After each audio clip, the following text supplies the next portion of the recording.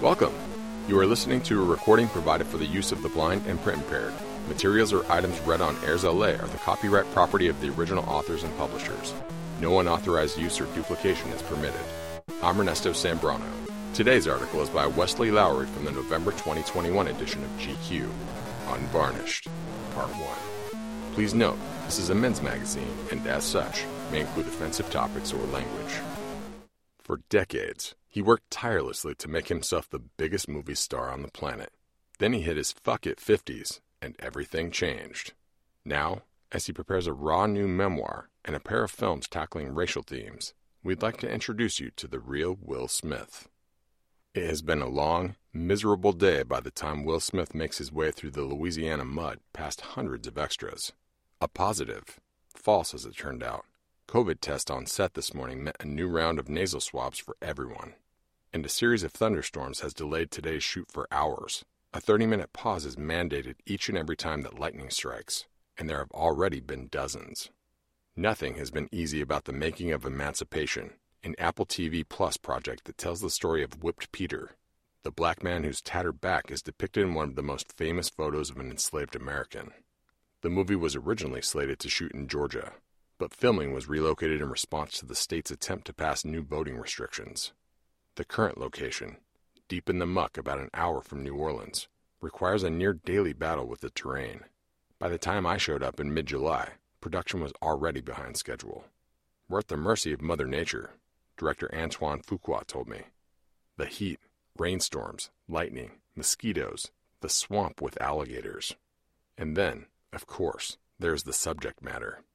As I watch the filming from a few feet away, Smith stands beneath a massive railway bridge the enslaved men are being forced to construct. Smoke from the nearby campfires sticks to the skyline above, and the camera catches Smith's character conspiring in whispers with his fellow workers about how they might find freedom, just out of earshot of their Confederate captors. I've always avoided making films about slavery, Smith had told me about an hour earlier as we sat in a production trailer. In the early part of my career, I didn't want to show black people in that light. I wanted to be a superhero. So I wanted to depict black excellence alongside my white counterparts. I wanted to play roles that you would give to Tom Cruise, and the first time I considered it was Django, but I didn't want to make a slavery film about vengeance. Emancipation is different. It would be a disservice to think of it as a slavery movie, Smith explained to me. It's going to be a David Lean-style epic, he said, with the flavor of an action flick. More apocalypto than 12 Years a Slave. The story itself is not just about the dehumanizing violence of slavery. It's also about perseverance. Peter is believed to escape the Confederacy in 1863 after a harrowing 10-day journey through the Louisiana Bayou, joined Lincoln's army, and then returned to the South to help free those he'd left behind.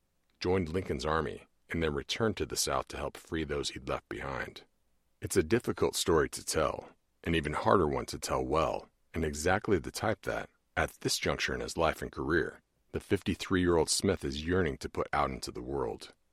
This was one that was about love and the power of black love, Smith said, and that was something that I could rock with. We were going to make a story about how black love makes us invincible. For decades, Will Smith was driven by the desire to be the biggest movie star on earth. Early in his career, he even came up with a formula based on the top 10 box office successes of all time. He achieved that goal so effortlessly, ruling the July 4th weekend from 1996, Independence Day, to 2008, Hancock, that it's easy to forget how unlikely it was for a rapper turned actor. But over the last 10 years, as Smith has become increasingly focused on evolving as a human being, a gulf has emerged between Will Smith the movie star and Will Smith the man. We've gotten glimpses of his efforts to close that gap in moments like last year's Fresh Prince of Bel-Air reunion, when he sat down with the actor Janet Hubert and admitted culpability in her departure from the sitcom. There was also his appearance on his wife Jada Pinkett Smith's Red Table Talk Facebook show, where he opened up about some of the most intimate details of their marriage, which birthed the red-eyed internet meme to rival the crying Jordan. He's embraced social media, a young man's game, with the fervor of an aspiring actor he once was, not the global superstar he is today.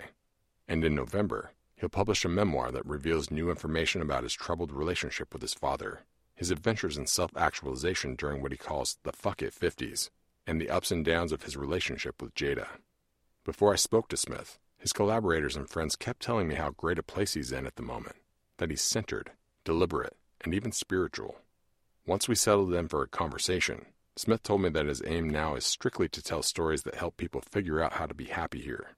He continued, "The idea is that I spent the first half of my life gathering, and now the second half of my life is going to be giving it all away."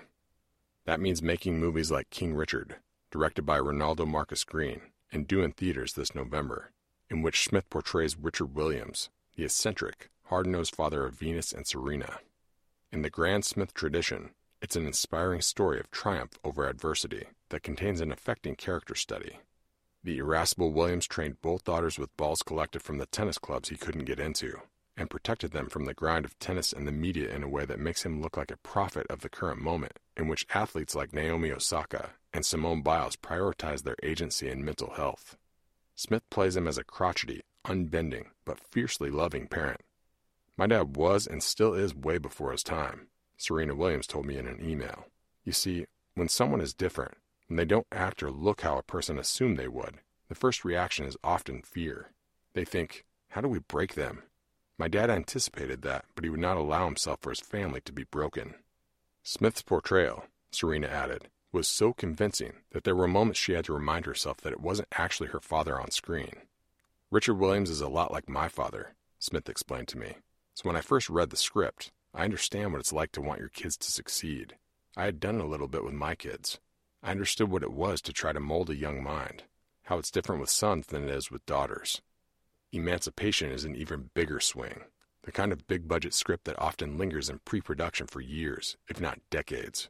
Yet when Smith took the film to studios last year, George Floyd had died and the world had changed. The entire world was in lockdown, watched what happened to George Floyd, and stood up with one voice and said, 'We see it, we agree,'" Smith said. "That's never happened before, and with that the opportunities are unlike they've ever been. I've been trying to get movies made for a long time, and the amount of money that Apple is paying to tell the story of emancipation is unprecedented, and those opportunities are globally present and plentiful. In a golden era for black talent in Hollywood, when funding is available for projects that once would have been overlooked, Smith sees no sense in wondering if the apple is poisoned. I just want to encourage black Americans to take the acknowledgement and seize upon the present global opportunities," Smith continued. "I would just like us to argue less about certain things and pay attention to the big ripe fruit." Naturally, I asked him which certain things we should be arguing about less, prompting Smith to slow his sentences and consider his words carefully.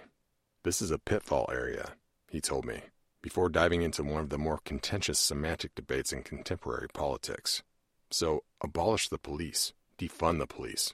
I would love if we would just say, defund the bad police. It's almost like I want, as black Americans, for us to change our marketing for the new position we're in. So critical race theory, just call it truth theory," Smith said. "The pendulum is swinging in our direction beautifully, and there's a certain humility that will most capitalize on the moment for the future of black Americans, without discounting the difficulty and the pain and the emotion. This is a difficult area to discuss, but I feel like the simplicity of Black Lives Matter was perfect. Anybody who tries to debate Black Lives Matter looks ridiculous. So when I talk about the marketing of our ideas, Black Lives Matter was perfection. From a standpoint of getting it done, Black Lives Matter gets it done. Defund the police doesn't get it done, no matter how good the ideas are," he continued. "I'm not saying we shouldn't defund the police. I'm saying just don't say that, because then people who would help you won't." You can't blame Smith if he's confident he knows the best way to tell a story. The man is a natural raconteur. Between takes, I watched as he recalled with his assistants at the time, while filming Concussion in Pittsburgh, that they all attempted to make it to an evening showing of Denzel Washington's The Equalizer, also directed by Fuqua. The driver of the car, a dreadlocked friend named Scotty with a Trinidadian accent to match, had missed the exit, forcing them to take a 22-minute loop in order to turn around. Then, he missed it again. "What's the point of going to the movies if you miss the trailers?" Smith yelled out, prompting Scotty to throw their vehicle in reverse and back up on the freeway until they got to the exit. Smith told the story at least 3 times as additional people joined the circle, each new rendition featuring new details, new animated gestures, and an even more refined take on Scotty's accent, until his staff and security were all giggling with glee. This November, when his new memoir, Will, hits bookshelves, the world will receive the most unvarnished version to date of Smith's own story. He had wanted to write a book for a few years by the time his team reached out to Mark Manson, author of the mega bestseller The Subtle Art of Not Giving a Fuck, while Smith was filming 2019's Gemini Man. An hour later, I'm on his private jet, Manson recalled, adding that the entire experience still seems surreal. Pieces of my brain were splattered against the wall. The two spent a few days on the Cayman Islands, getting to know each other and brainstorming. I've spent my whole career hiding my true self from the world, Manson said Smith told him. I want this book to show people who I really am. Later, Smith explained to me that he just really wanted to totally destroy the clinging to Will Smith, trying to separate the image of Will Smith from who I actually am. By the last day of their trip, Manson presented a rough chapter outline. Hell yeah, he said Smith exclaimed, running around the room in excitement. This is it! Smith's story starts in Winnefield, the middle-class neighborhood in West Philadelphia where his parents moved the family when he was 2 years old. For a young black family in the 1970s, this was as American dream as you could get. He writes of the tightly clustered brick row houses. In the book, he discusses what he describes as one of the most defining experiences of his life. At the age of 9, watching as his father punched his mother in the side of the head. It was not only the violence Smith saw his father inflict while growing up, but this particular incident, he writes, has defined who I am today. His brother jumped up, trying to intervene. His sister fled, hiding in her bedroom. Smith remembers freezing, too scared to do anything. Smith never discussed the violence with his father, who championed his son's career until he died in 2016. My father tormented me, and he was also one of the greatest men I've ever known, Smith writes, noting that his father was the one who instilled in him his sense of loyalty and perfectionism. He was one of the greatest blessings of my life, and also one of my greatest sources of pain. For decades, Smith has seen himself as a coward. His desire to please people, to entertain the crowd, and to make us all laugh, he explains, is rooted, at least in part, in the belief that if he kept everyone, his father, his classmates, his fans, smiling, they wouldn't lash out with violence at him or the people he loved. If he could keep making his mother proud through his accomplishments, he reasoned, perhaps she would forgive his childhood inaction. What you have come to understand as Will Smith, the alien-annihilating MC, the bigger-than-life movie star, is largely a construction, a carefully crafted and honed character designed to protect myself, he writes. Later, he says, comedy diffuses all negativity. It is impossible to be angry, hateful, or violent when you're doubled over laughing. I felt like a combination of having completed some phase of my life, and also with my father dying. I just never would have been able to say this stuff about my father beating up my mother, Smith told me. I never would have been able to talk about that while he was alive. The book writing process was difficult, in part because Smith wanted to be cautious about the places where telling his own story intersected with telling the stories of others. When the first draft of the manuscript was finished, he convened the people who were mentioned most prominently, primarily family and longtime friends, in Miami. I read everybody everything I was saying about them, Smith told me. I had to get 25 people to come to Miami and hear what I'm saying, because I know people are going to have to live with it forever. This meeting was the first time Will had ever spoken with his mother about the times his father hit her. It was literally the first time we ever discussed it, Smith told me. She had never heard my perception of what happened, so it was really cathartic in a way. It went great, but it was a brutal couple weeks, man. It was brutal. The book fills in the details of Smith's younger years, how he went from making high school raps in his friend DJ Jazzy Jeff's basement to the duo becoming the first hip-hop artist to win a Grammy, how he blew his money on cars and girlfriends before borrowing a few grand from a local drug dealer to pay for his move to L.A., where he ended up auditioning for the starring role in The Fresh Prince of Bel-Air at a party at Quincy Jones's house, how he lashed out at his first love, Tamika, after she had an affair, how his first marriage, to Cherie Zampino, ended under the weight of his growing ambition, with divorce papers delivered on Valentine's Day, and how his jealousy of Tupac Shakur, a close childhood friend of his second wife Jada, prevented him from ever speaking to the legendary rapper before his death. Manson said he told Smith that one of the conditions for this to work for me was that everything needs to be on the table. We can't have a PR person coming in and saying, no, that chapter needs to go. Smith was more than game, Manson recalled. Throughout the process, there were certain things that came up, and he was like, why not? Let's put it in. I was worried that a lot of stuff was going to be axed. He actually surprised me. Yeah, that's a little ugly. Let's keep it in there. Most clearly, though, the book provides a detailed accounting of Smith's deliberate effort to become the biggest movie star in the world. I wanted to do what Eddie Murphy was doing. I wanted to make people feel how I felt the first time I saw Star Wars, Smith writes. I wanted to be Eddie Murphy in Star Wars. The pursuit began with one of his first roles, in 1993's 6 Degrees of Separation. For a rapper-turned-actor, it was a bold project, a cerebral play made into a film, based on a true story, in which Smith's young, gay con artist fools a series of high-society New Yorkers into providing him shelter by convincing them he's the son of Sidney Poitier. One of those New Yorkers was played by Stockard Channing, whom Smith has admitted to falling in love with as a result of staying in character throughout filming, a technique, he writes, that he won't use again. That's very lovely to hear, Channing told me with a flattered laugh. We liked each other and trusted each other. That's actually quite rare. She explained that everything was easy from the first time we met each other. He didn't have a lot of the neurotic stuff that most of us have. That brings us to the end of today's article, Unvarnished, Part 1. If you want to learn more about Airs LA and the types of programs we offer, follow us by clicking on any of the social media links at the top of our web pages. If you like what you see or hear, please click the like button.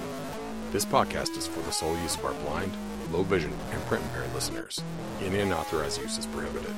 I'm Ernesto Zambrano, and I'll be back soon with another article. Thanks for listening.